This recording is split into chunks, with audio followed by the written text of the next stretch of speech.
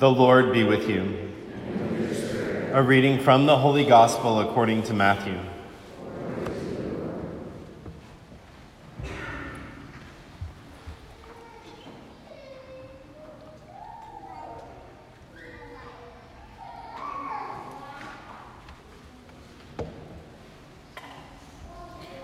The 11 disciples went to Galilee, to the mountain to which Jesus had ordered them. When they all saw him, they worshipped, but they doubted. Then Jesus approached and said to them, "All power in heaven and on earth has been given to me. Go therefore and make disciples of all nations, baptizing them in the name of the Father and of the Son and of the Holy Spirit, teaching them to observe all that I have commanded you. And behold, I am with you always, until the end of the age." The Gospel of the Lord. Praise to you, Lord Jesus Christ.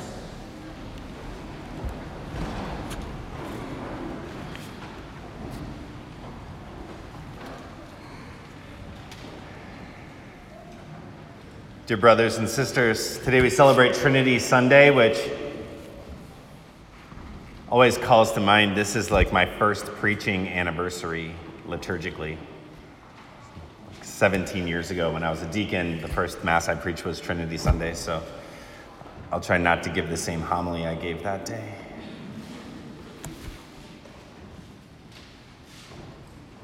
But it is a beautiful feast day that we celebrate immediately following Pentecost. Last week we celebrated the coming of the Holy Spirit, and today we sort of step back as we've entered into ordinary time to reflect on the fact that God is Father, Son, and Holy Spirit. And really the question, I think, for us to ponder in our hearts is why does that matter to us? Why does that matter to us? It is what makes us uniquely Christian, right? It's what makes Christianity unique. If you take world religions class in college, you basically learn about the three monotheistic religions, the three religions that believe in one God, which are Judaism, Christianity, and Islam. But Christianity is the only that believes that God is one God in three persons. That from all eternity, God has been a communion of persons.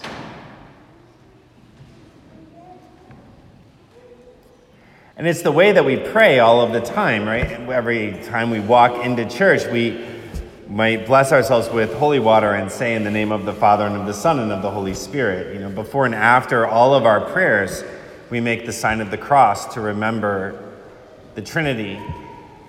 The form that we use in all of the prayers for the Mass is always starts off Father, because we address all of our prayer to the Father. And then we say we ask this through Jesus Christ, your Son. So it's to the Father through the Son, who lives and reigns with you in the unity of the Holy Spirit, in the unity of the Holy Spirit.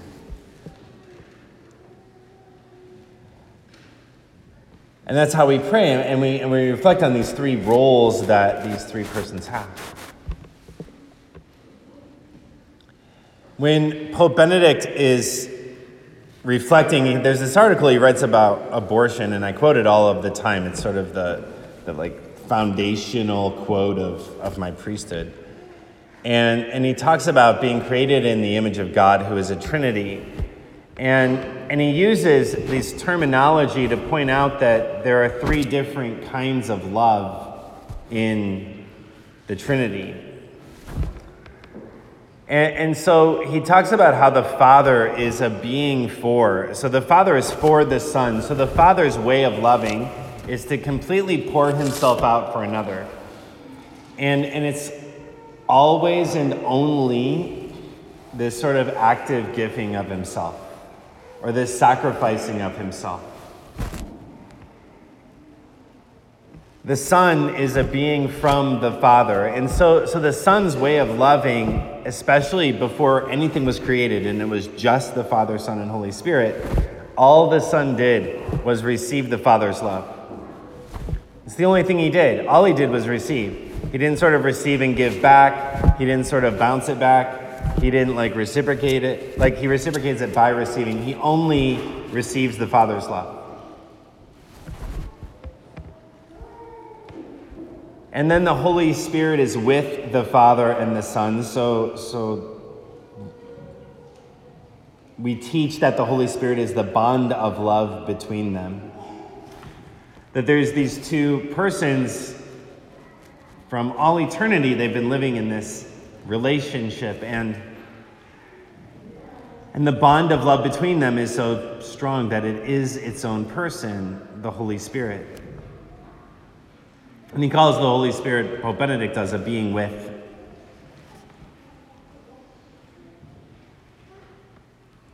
And why does all that matter? It matters because that's the image of God that we're created in. That's the image of God that we're created in. That we're all created for love, and we're all created for communion. We're all created to live in relationship. Because God is relationship.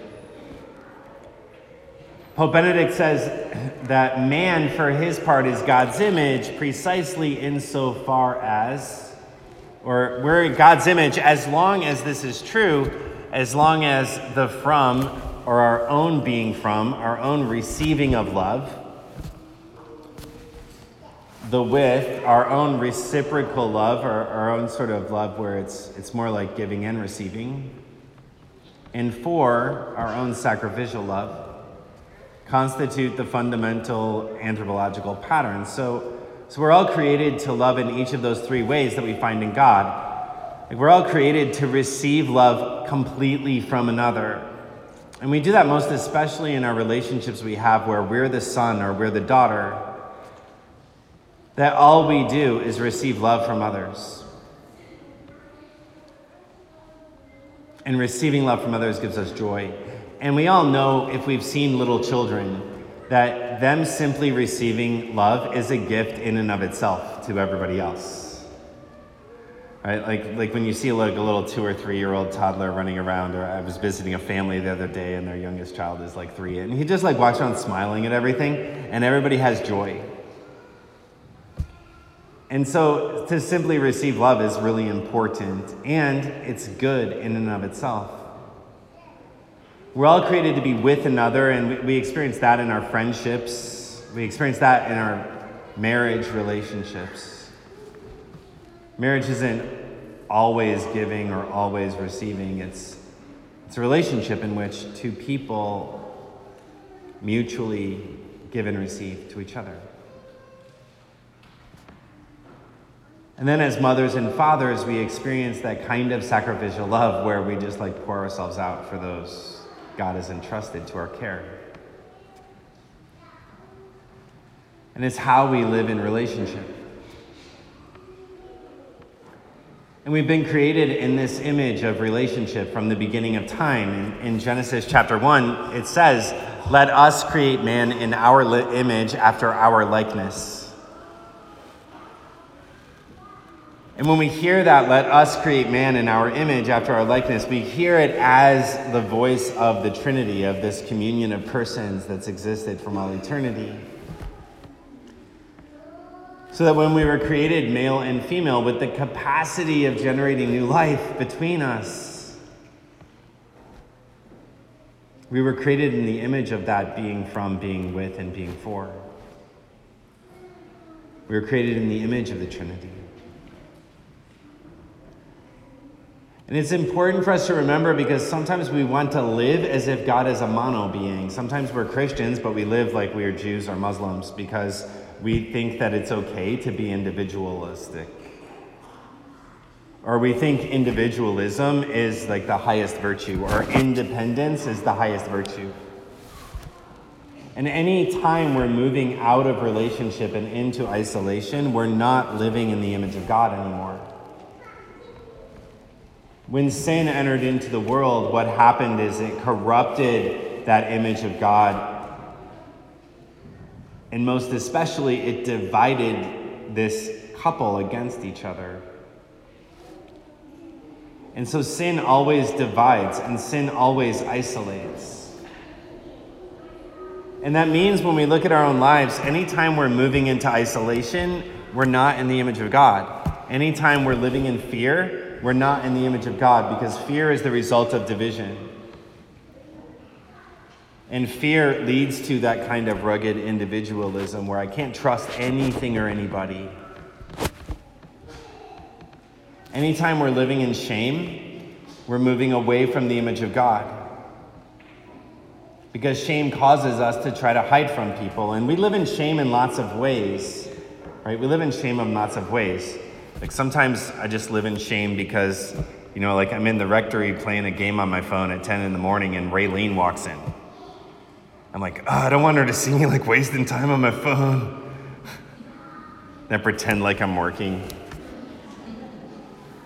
Right? It's just like a simple thing, and we can live in shame in that way.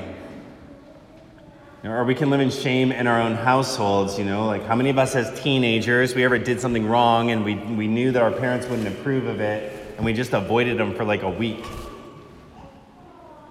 And I hope they won't notice that I'm avoiding them.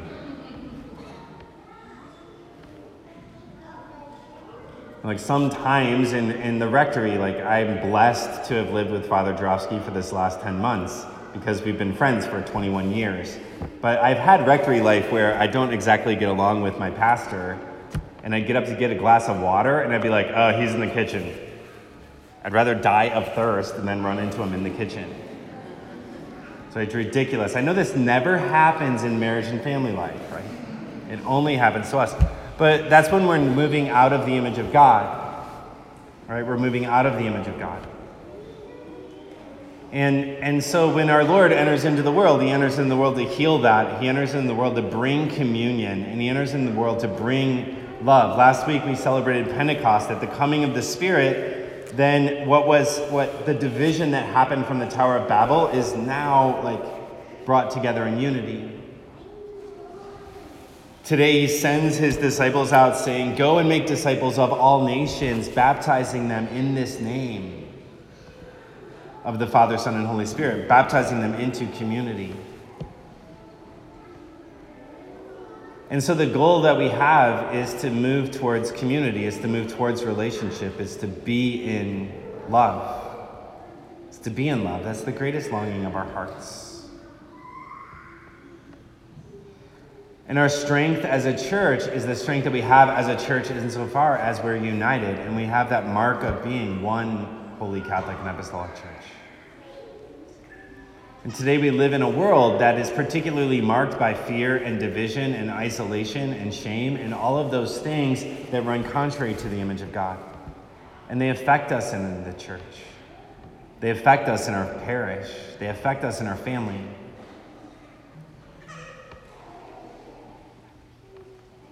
And what our Lord certainly wants to do is he wants to undo that division the same way that he undid it at Pentecost.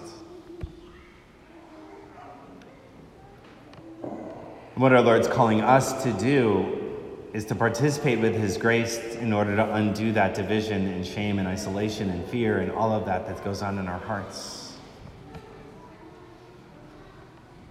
And that starts with being his sons and daughters. It starts with just like, I'm just going to let him love me. And then I'm going to start to share that love with another person. And then eventually I'm going to be ready to pour myself out in love because I've received something from our Lord and I can't keep it to myself anymore.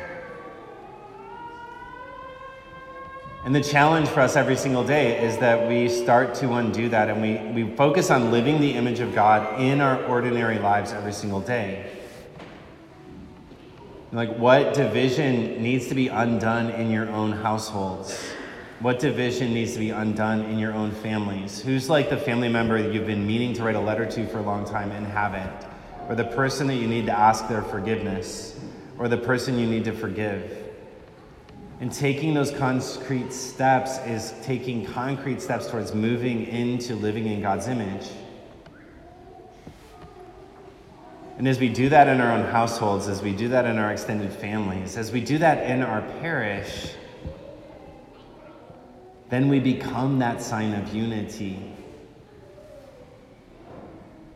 that we refer to in the prayers of the Mass today. And it is that sign of unity that the world needs. It is that place of love that the world needs. The world's a mess because we forgot that God is a community. Because we forgot that God is love, and we think that we can live as individuals, but we can't. And the more we try to do that, the bigger mess we make. And so today, dear brothers and sisters, let us pray that our Lord send his Spirit upon us to unite us to our Lord Jesus Christ and to his Father. That we come to know that inner life of communion and love that God has given us in the gift of baptism. And most especially, let us pray for the courage to take those necessary steps to heal whatever wounds of sin and division and isolation and shame exist in our own hearts and our own families, households, parish. That we may truly be a beacon of hope and a sign of unity for the world around us.